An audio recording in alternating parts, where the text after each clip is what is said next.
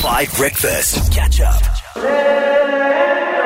Antidote from Travis Scott, 8:45 on 5. So it's that time of year, it's around August, where university students are coming to the end of their studies, wherever you are going through, undergrad to grad or postgrad or post-doc, if you're being very fancy. You're starting to think about, and I vividly remember this, starting to think about what happens next, being a full-on adult. And this is where it starts to become terrifying in terms of trying to find work, because you spent all this money going through university to try and get a qualification. You spent all this money, you spent all this time, and often you have very little work experience in the career that you want because you haven't had the time to do so, you're not being qualified to do so, and then you hit the job market where there are many people going for those jobs, and the kind of like work experience or the expectations upon applying to something are insane, and they cut you out of that kind of situation. And that's a very modern experience because it's been widely documented that 10, 20, 30 years ago it was easier after university or college with a qualification to get into the job market. It was easier to just get a matric and to get some kind of work. So people are thinking about this right now. I mean, you're probably on the way to university right now thinking about this exact problem and stressing about how to get work.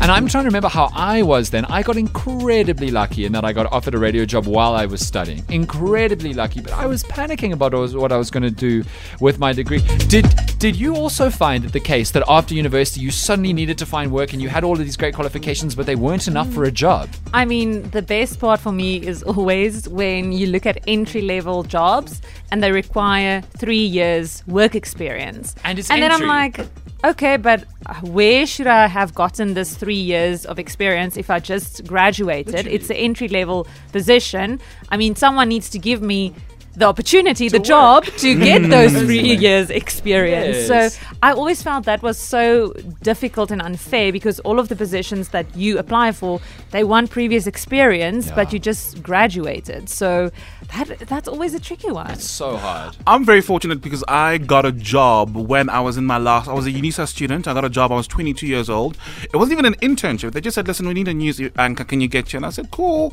And the next thing I was in Nelspruit. And that's just how it started and just progressed from there. I'm very lucky I didn't do an internship because I've heard horror stories. But what were you thinking about then before you got that job offer? Well, how are you going to get work? How are you going to get money? Yeah, no, look, because at some point I was sending stuff out, but not too much. You know, I'd like send like a CV here and there, you know, every once in a while. But I wasn't like an aggressive kind of job search because I was still in school. Right, I understand. Tony, what happened with you?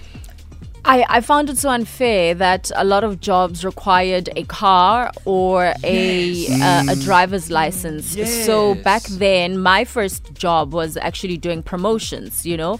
But they were so lenient at the time, like they didn't mind that you'd use public transport. But of course, they kind of preferred to have people that had their own private transport, you know. And if you were late on one occasion, then you wouldn't even be considered for the next product. Wow. So I felt that was very unfair because give me an opportunity to work and then I can save up, you know, get a driver's license and then eventually get a car, you know. So now I know it's even more trickier to get into promotions because they just feel like it's more reliable. But if you're a big company, then surely you should have a vehicle that your promoters can use, you know. That shouldn't be something that excludes them from working. And you also need to invest in talent, right? So like a lot of the development that you really want to be having done well only happens once you work at not just an industry but at that specific company, because they understand the dynamics of that. And I know that internships can be a terrible experience, but I also know that internships are often the best way to get a permanent job at the end, because ultimately employers hire what they know and what they can trust that they know. And it happens all over the country at different places. If you get in the door, and it really sucks because as Toli's saying, it's about resources. It's about what if you can't afford a car or you don't have a driver's license or you can't afford to be paid terribly or not at all as an intern. But if you can survive that, and if you're lucky to be rich or if you find another way or something like that, then you can sit through the internship, and then at the end of that you're very likely to be hired over somebody else and you have the same qualifications as them, because people hire what they know and then they think, why would I go and hire somebody else when I know that this person is working in this context? But it is extremely hard. Let me know your experience on the WhatsApp line, because this is exactly the time of year when it's maybe with a semester to go at university and college starting, or even just matric, starting to become very, very real. I think we may have hit a new level of unreasonable job specs. We got a message here from Damien. Listen to this madness. Morning, Dan.